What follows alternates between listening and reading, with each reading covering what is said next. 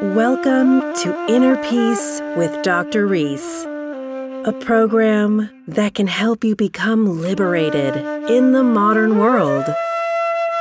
Now, here's your host, Dr. Kevin W. Reese. Catharsis, the next C of the Inner Peace practice, the 7 C's, it goes nicely with clean living because clean living is stopping the toxicity from coming in, and catharsis is getting the toxicity out that's already in you. So this should be fun. With me today is Tina and Keisha. Hello. Hello. So we're all familiar with catharsis. It's just we don't really, people may not know the name or understand what it is. It's essentially cleansing stress and deep, deep emotions like anger and fear. It's getting that out of you. Mm-hmm. So I want to go over a bunch of ways that we can do that and just kind of jump into the example so that people can make sense of it. A big form of catharsis would be exercise, right? Yeah. A lot of people are upset. They go to the gym or they bang out some push-ups or whatever it is, right? Kickboxing, stuff like that, yeah. So this is a release of energy. A punching bag is a big one.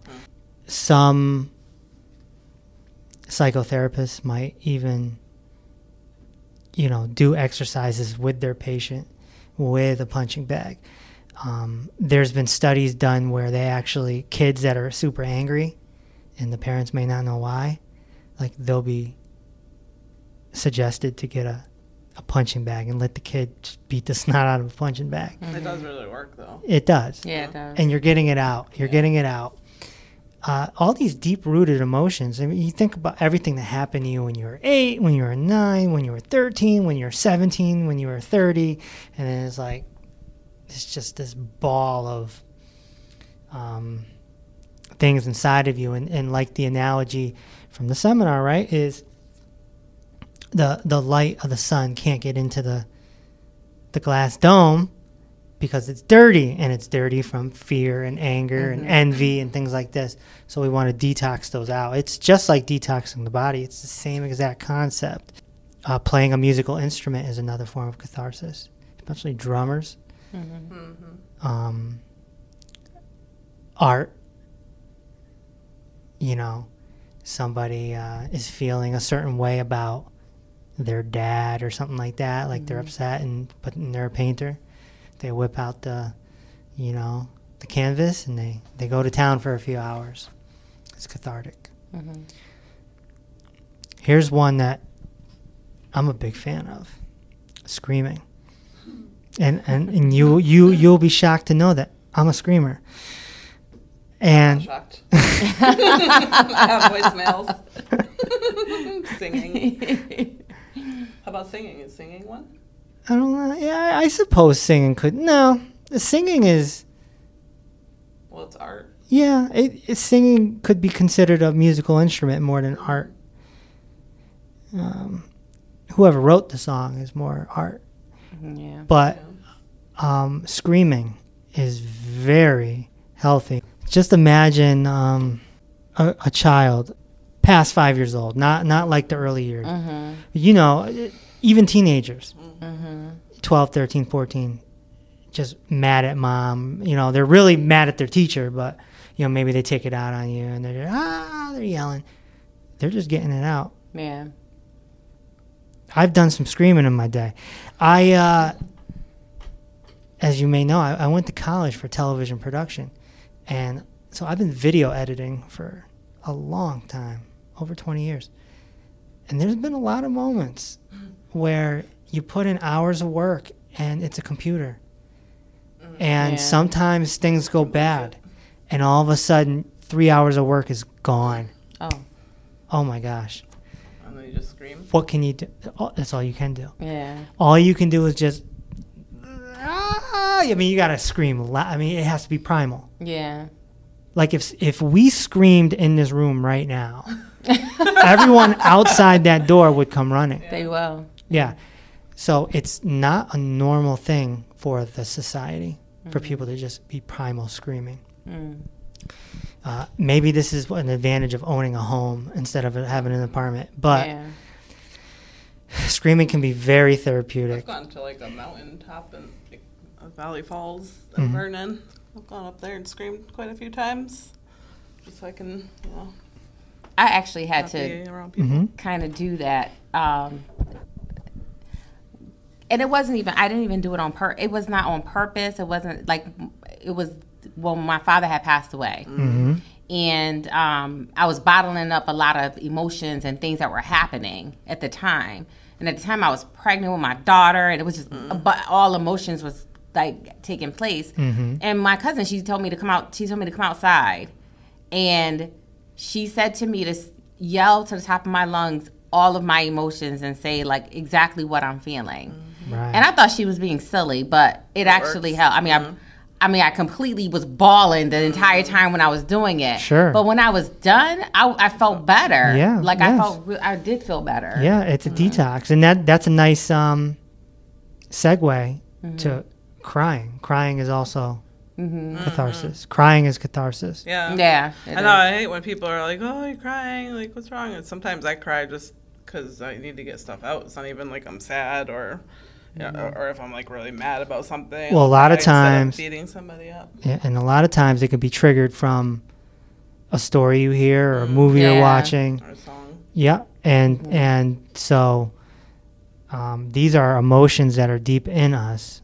Something triggers it, and you start crying, and you might be crying for a totally different reason, Right. And then all of a sudden the mind takes over, and all of a sudden you're crying about something that happened when you were 12. Yeah. Right. It's like this avalanche, and you guys have relationship experience more than I, but it can happen in all relationships: mom, dad, cousins, sisters, brothers, friends. Sometimes somebody flips out on you. And when they're flipping out, they raise their voice, call it yelling, and then they start saying a whole bunch of stuff That had nothing Nothing to do with. right. Yeah, but it's right. like deep-rooted stuff that they actually do mean. That's the truth. Resentment. And they're like, you know what? Screw you, blah, blah, blah. And anytime you hear words like all the time, you do that all the time.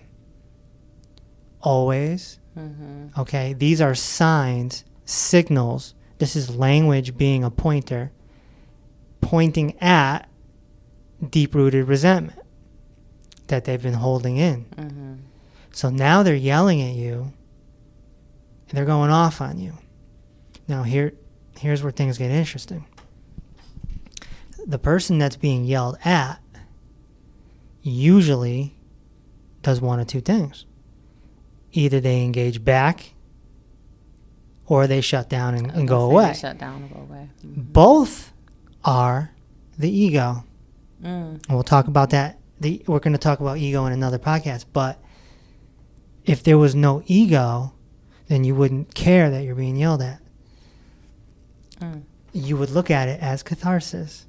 You'd smile and you'd give them a hug, and that would be it. So it wouldn't be that easy. They'd be like, "You're mocking me. Why are you smiling?" Yeah, that would make them more mad. Right. No.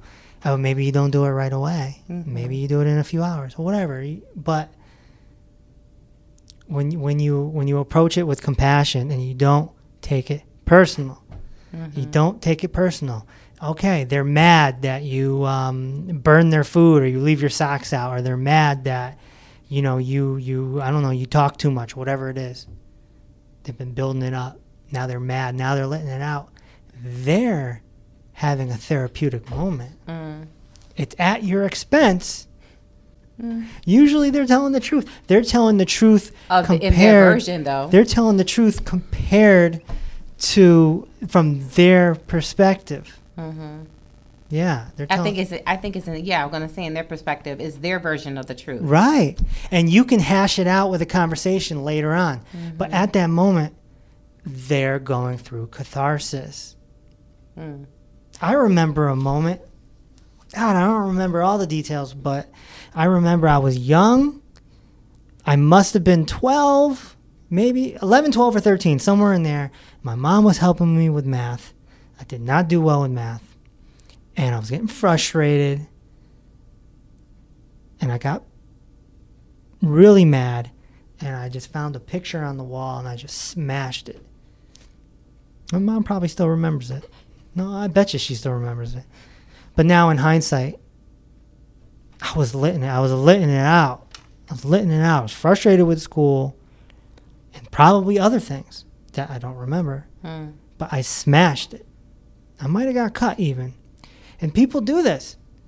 Have you ever heard of kids who, like, they're just really violent? They smash things. They throw things. Mm-hmm. There's something in there. It's like a possession. It's like some exorcist stuff. There's something that needs to come out. It's detox. Doing something cathartic is good. And screaming is one of those.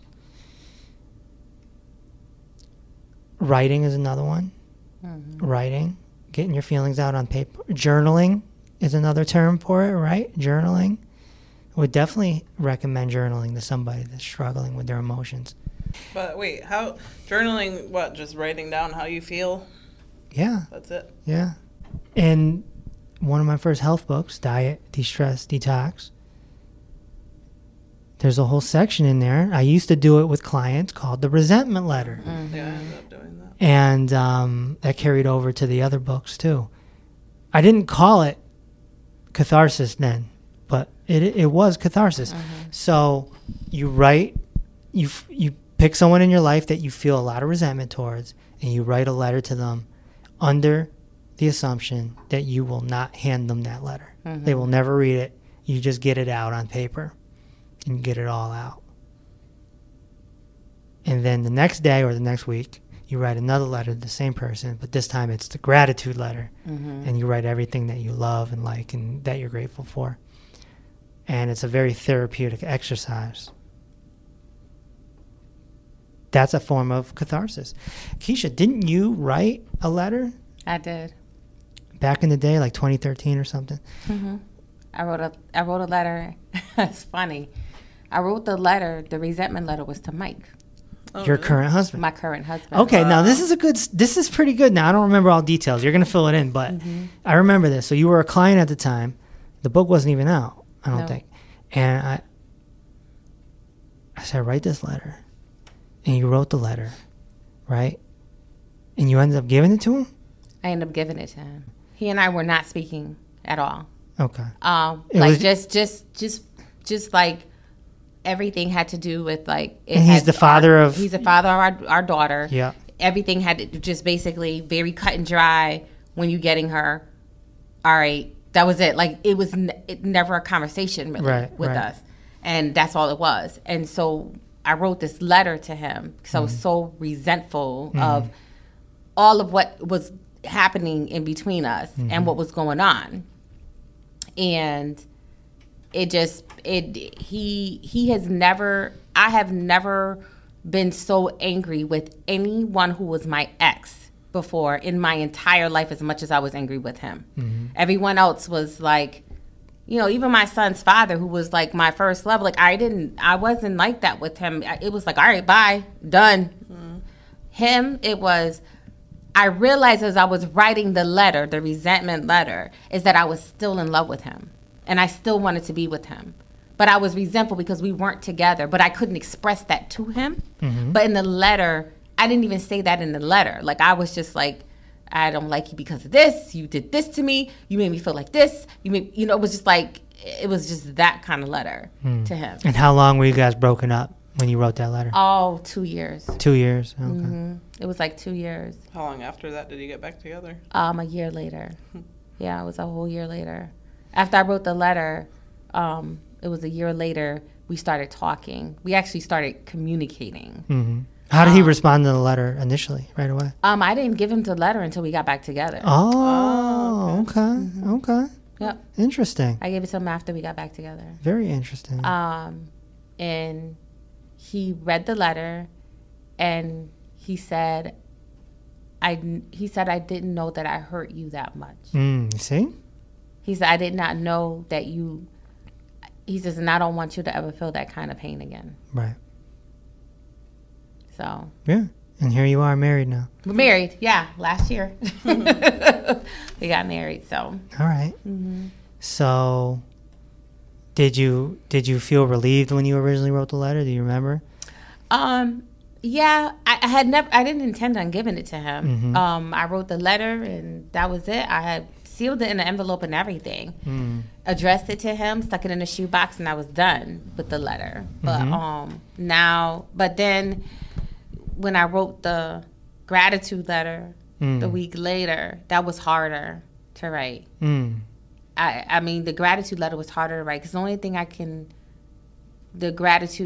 I was grateful for at that time, because I couldn't think of anything else, was the fact that we had a daughter together and right. everything had to do with her. It was, just basically thank you for coming into my life, because if it wasn't for you, I wouldn't have her. Right. That kind of letter. And that letter actually was short, but the resentment letter was like a 2-page letter, back and front.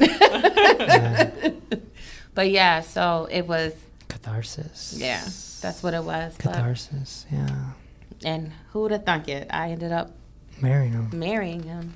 So. Very cool story. Another form of catharsis is therapy. Going to a therapist, psychologist, psychiatrist. I don't recommend psychiatrists because they like to give you pills, but therapy is an interesting thing. It's very easy to get addicted to. That's the problem. Because you end up relying on your therapist. And we have to have an understanding that, no offense to the therapists out there, but therapists have a very limited understanding because they come at it from a scientific approach and not a spiritual approach. So it stops at a certain point. It doesn't go all the way down. But the reason why it can be cathartic is because when you go to a therapist, you get to say things that you wouldn't normally say. So you could have went to a therapist and told the therapist everything that you wrote in that letter. It would have been similar. You would have told the therapist, and then the therapist gives their opinion and, maybe says something that you can change or this or that.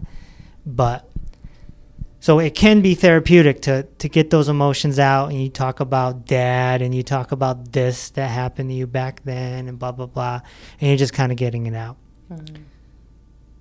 I always recommend, no more than a year. Do a therapist for a year, no more, because you get into this place where you're complaining. And complaining is negative. No matter how you look at it, it's negative. It's meant to be detox. It's not meant to be day in, day out, right?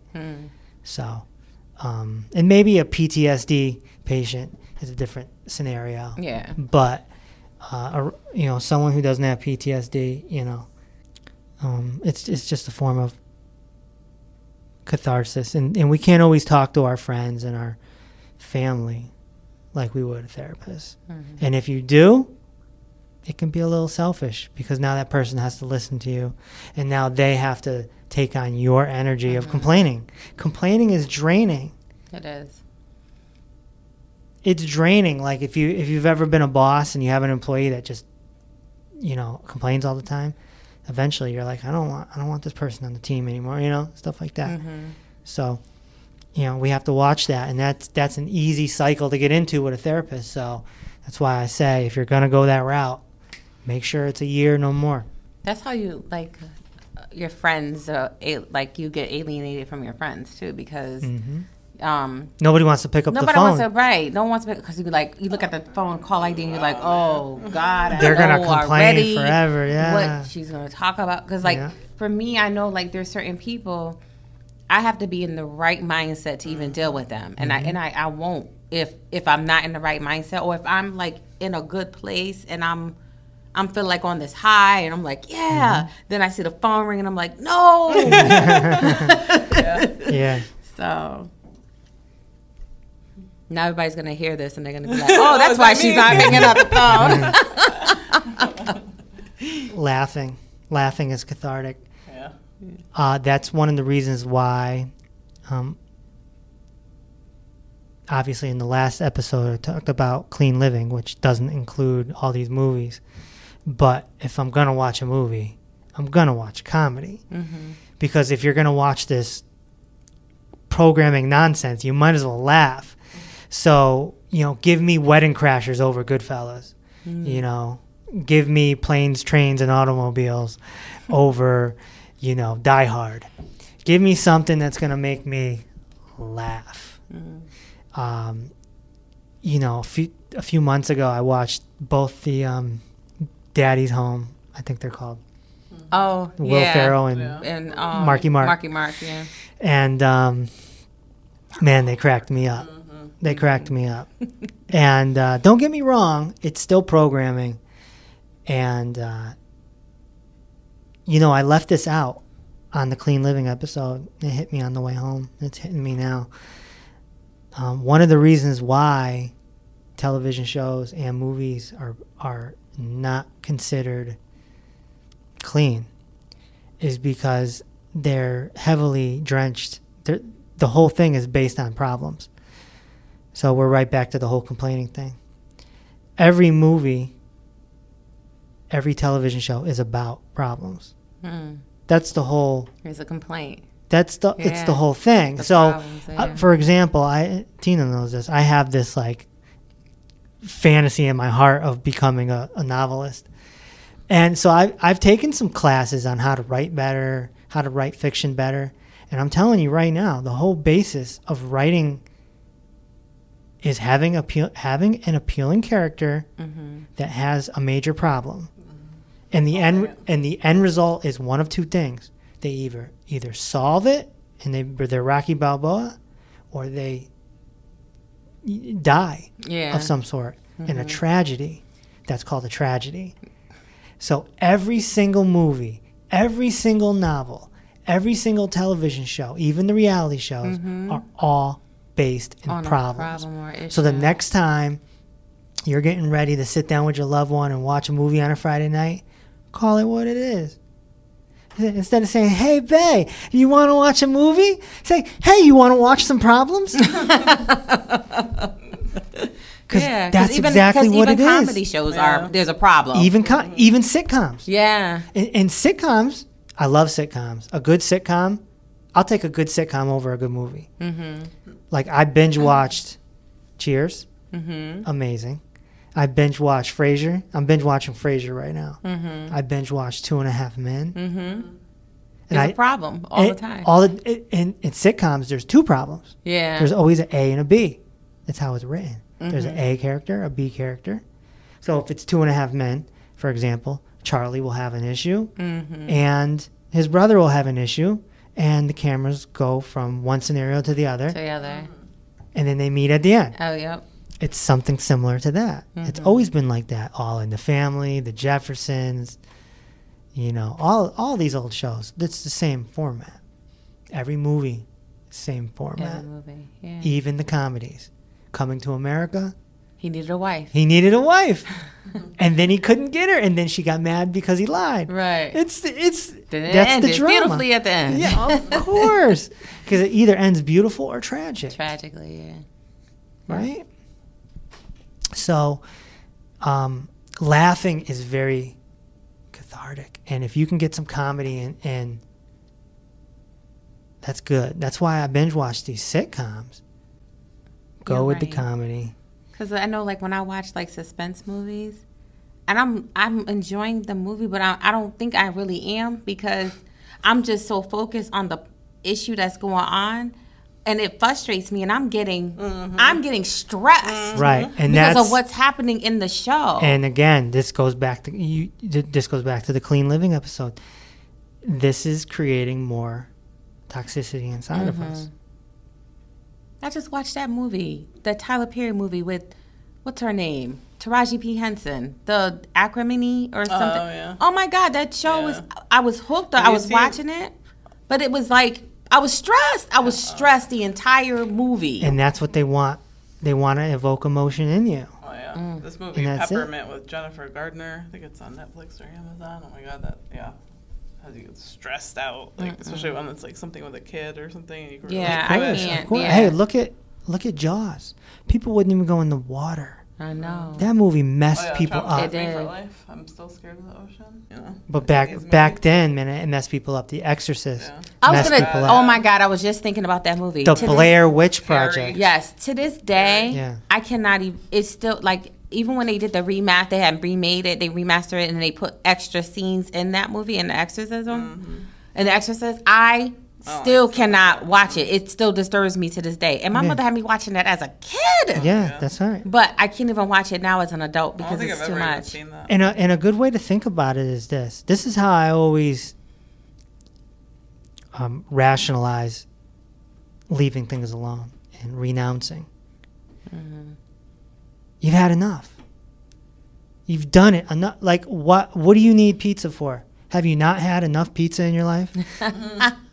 What do you need to see a scary movie for? Have you not seen enough? Right. What do you need to see a mafia movie for? Have you not seen enough? It's you same thing with music. What do I need to hear Bon Jovi Living on a Prayer for? Have I not heard it enough in my? So it's like That's actually my favorite. it's song. you get all this. It's like enough. Yeah. It's enough. You've done it for 30 years, 40 years, or whatever. It's like, it's enough. It goes Move back on. to what you said. You do not need to see the instant replay. No, you don't need to see the instant replay. Nope. Nope. And if you want to watch a movie again that you watched 30 years ago, you're going through a nostalgic moment. You know, oh, I'm going to watch this again. Well, those 2 hours could be spent meditating. Those 2 hours could be spent doing catharsis. You could be writing something. You could be laughing. You could be screaming. You could, you could be crying. You could do whatever. And there's actually laughing classes out there now. People go around and they help people laugh and get things out. And I knew of a Zen master. He just passed away last year. Bernie Glassman. He used to. He went to clown school on the side. And he would dress up like a clown and he would go and entertain people. That was his way of, first of all, being free. 'Cause nobody knows it's Bernie Glassman, right? It's a clown. Oh, yeah. And then he's helping people laugh,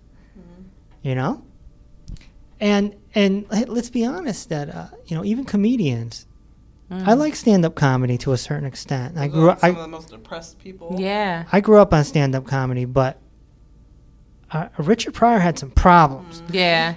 and Robin Williams. Yeah. Kevin Hart as well, and so they take their problems, They take their pain and turn it into comedy. right. Unless you're George Carlin. George Carlin just was cynical about the world, and he just made fun of the world. Right. He didn't talk about his personal. It's a heck of an art. It really is, to make people laugh. So Yeah. I respect it. They're public speakers at the highest level. But there's a lot of negativity in there. Yeah. But at least you laugh. Yeah. It's better than, if you watch Breaking Bad, it's just going to be a bunch of Learn how to make money. So yeah, laughing is right there with crying. You got to laugh. Gotta laugh. And that's why I like to tell jokes and sing and be random. Silliness. Girls Trip is a good one. I watched that over and over again so I can keep laughing. Silliness is good. Keeps you going. Be a clown. Yeah. Even without the costume, be a clown. Don't make fun of people. Some people make fun of people. That's not good. Some people bust people's chops and they twist it into a joke. Right. And it's like, I don't like that kind of comedy. yeah, no, that's not good. I like being silly with my kids.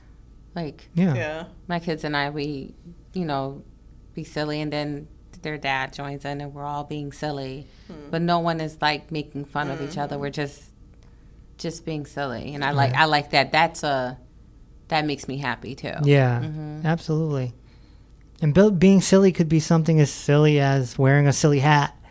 Going to the mall and wearing a silly hat, like you don't care, and everyone's like, "What the heck?" And you're just like, "Hey," like that's the type of spirit we need. But when you laugh, that's bringing up emotions. Sometimes you laugh so hard you cry. And it's not a sad cry, but it's still a cry. Still cry. Yeah. And that is an indication that something deep down is bothering you. And the laugh brought up the cry. If nothing was bothering you, you wouldn't cry, even if you laughed super hard. So Really? Yeah. Because I've laughed really hard that I'm tearing up, like crying, because it was that funny to me. But you're saying that's like that comes from a deeper place? Yeah, it's catharsis. What? Yeah. I would have never even thought that. Yeah. Yeah. Huh. Mm-hmm. Interesting. Yeah. Because tears, I mean, you're only going to cry for two reasons. Either something's in your eye or you're emotional. That's it. How did these actors cry? Now, some of them cheat and they put like hot sauce in their eye or something. Right. But they bring up an emotion from way back. I remember hearing an interview, I don't remember where, but it was from Will Smith. And he said that he got the advice early on, if you can master crying, you're always going to get good roles. And he did it. He can cry on cue. Now, how does somebody learn how to cry on cue? They have to. You have to bring up an emotion in your head. You either got to tap into the character, like on a psycho level, or you got to bring up something personal, and nobody just knows that you're bringing up something personal. Yeah. And that's how you cry. And Will Smith can cry on cue. He cries in almost every movie. Well, I watch Bold and the Beautiful, and them Logan girls, they cry on cue. Like, right? Like, they start talking and then drip, drip, drip, drip. I'm like, good grief, they could cry really well. Now, they can. They're dramatic actors. Very well. They cry very well. They're basically, they're like actors in a play because they're every day, 5 days a week. I mean, that's exhausting. They got to be terribly messed up in the head. No, being an actor is pretending you're somebody else. That's psychotic. It's psychotic. Because they're a soap opera star, they have to be that person every single day for so many. Right. Some of them for decades. Yeah. For the decades. Same character. And it's not healthy to watch. Ah, thank you for telling me. Yeah, I know. Okay, on to the next one. Confessions. Deep confessions. Whoa. To who? When Usher. It's funny, when I was Yes. when I was on the radio, every year I had this segment called New Year's Eve Confessions. Oh, I remember that. They're still on YouTube, and boy, did we get some crazy ones. Yeah. Of course, you never know if they're making it up or not, but you play along. You play along. Like, there was this one guy who... I'm not even going to repeat it. But, getting something off your chest that you did that you're not proud of could be cathartic. Now, that might be with the therapist. Yeah. Right? You might not want to do it with the police officer. No. You might not want to do it with your mom. Right. But maybe that's where the therapist comes in. Right? You can tell the therapist, who's like a pseudo stranger. They're like half stranger, half friend, somewhere in there. Right. And They have to pay for. Yeah, but I've confessed to stuff that I did when I was younger to my mother. Yeah. I waited till I was an adult though, because then that way I was already at her house. And I told her stuff that I did, and she's like, "Oh my God!" I'm like, "Listen, because if I would have told you, then you'd have been implemented in my little act, and I could." I said, "Then you would be like an accessory after the fact." So I said I couldn't tell you, and she was like, "Oh my God!" Like she had to be believable to defend me. So. Yeah, sure. Yeah, absolutely. And then the next one is what they call active meditations, which aren't just the typical sitting there and going into a relaxed state. Active meditations were made very popular by Master Osho in the 70s. Dynamic meditation is almost like sort of a combination of Kundalini and primal screaming and just making your body go crazy. Master Osho, he believed that cathartic methods were necessary since it was difficult for modern people to just sit there and enter a meditation. He used to tell people never to just start with sitting, to do a mad dance, breathe heavy, almost like you're hyperventilating sometimes, and just scream and yell and, just something you would see. If you saw someone doing it, you'd be like, you'd probably call the authorities. Get these emotions out, and then when you're done, then you sit down or lay down and meditate, and that's when the trance happens. The deep down meditation happens right there. And it looks funny. It looks like almost like people used to, the journalist would come in to his communes, and then they'd go write an article or do a story on how he was possessing people. But what they were doing is they're gyrating their bodies and they were letting themselves go. And it was catharsis. They were getting all their fears and emotions out. People are pent up because we've been repressing these emotions for a long time, years and years and years. And then somebody comes along and says, look, we're going to put on some music. You're going to get it out right now. Right? Is that almost like how, like when people are chanting when they're meditating too as well? Is that part of that, or no? No, chanting is usually to raise vibration in the room. Okay. And it's also to distract your mind from thinking. Okay. Same thing with mantras. So Okay. if you said oogly boogly over and over again with no space, oogly boogly, oogly boogly, oogly boogly, oogly, your mind wouldn't have the capacity to wander. Okay. Gotcha. But these active meditations are like, he's got a gibberish one, where you just say things that don't make sense. You just blah, blah, blah, just and there's again the dynamic meditation. It's very dynamic. There's like 4 phases to it. It's like an exercise. Like your heart is going to go sky high. Your heart is going to be like boom, boom, boom, boom, boom, boom, boom, boom, boom, boom, boom. You do chaotic breathing, like hyperventilating. You get yourself to hyperventilate. Tumo meditation, which is of the Tibetan culture, where they can do certain breathing, hyperventilate, and they raise their heat in their body. But what also happens when you do that is you go through certain processes, like your mind goes through certain processes. Anger may come up, fear might come up. And these things, they resurface. They've been repressed. Catharsis is the opposite of repression. And then it comes up. The key to active meditations is when you're done doing all the wild stuff, then you got to do your relaxation meditation. And now you got to bring the heart rate down. You don't just stop and go have lunch. Yeah, I was going to say, because you can't do that, because it's like you're all... Right. You can't bring yourself that high, right. all hyped up. And then what Osho would have people do is lay down. Just lay down where you are and just relax for like 15 minutes. And you just went through all this, all these emotions just pouring out of you.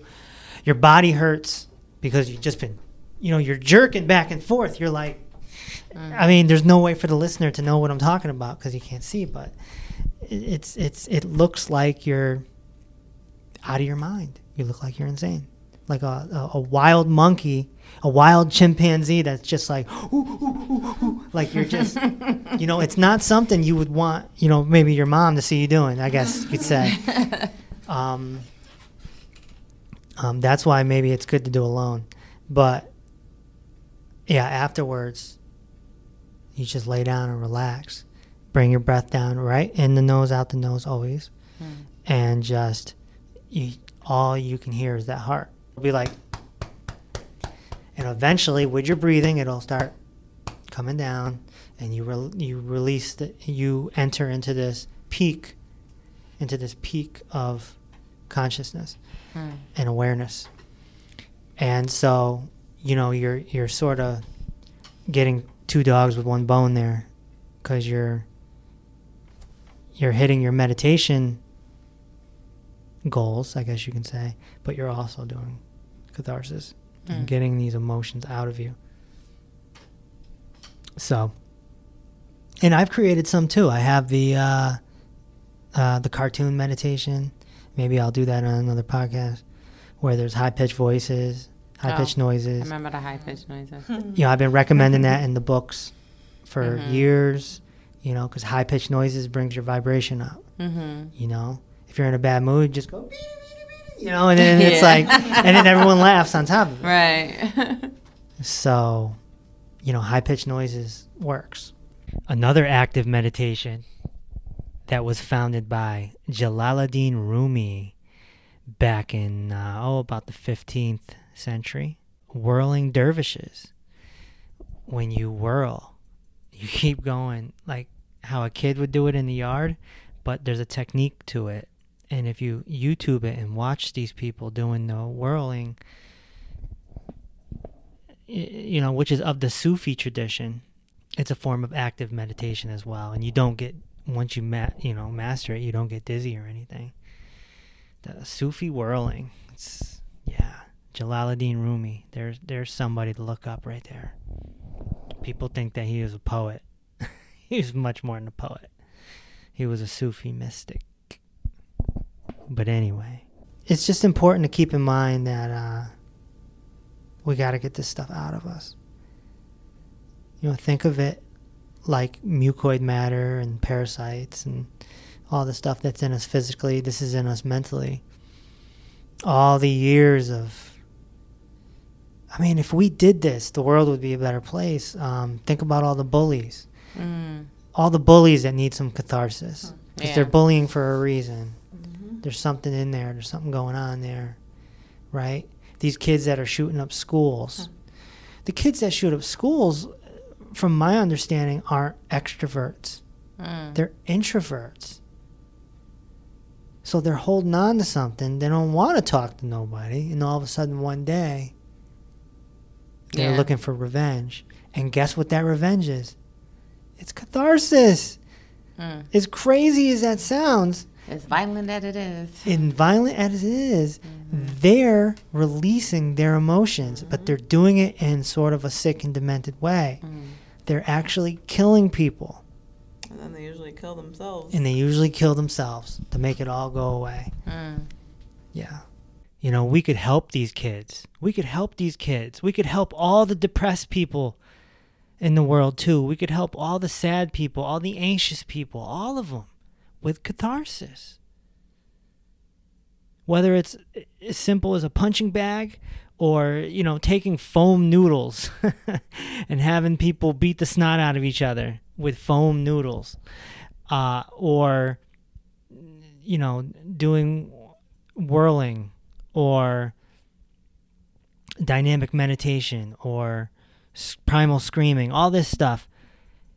These are therapies that could be implemented. But the problem is the society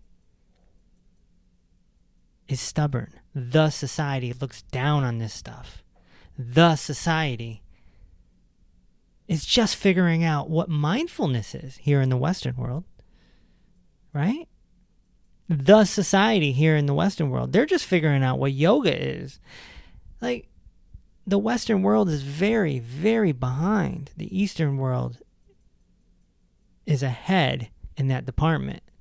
The Western world is ahead in money and military, you see?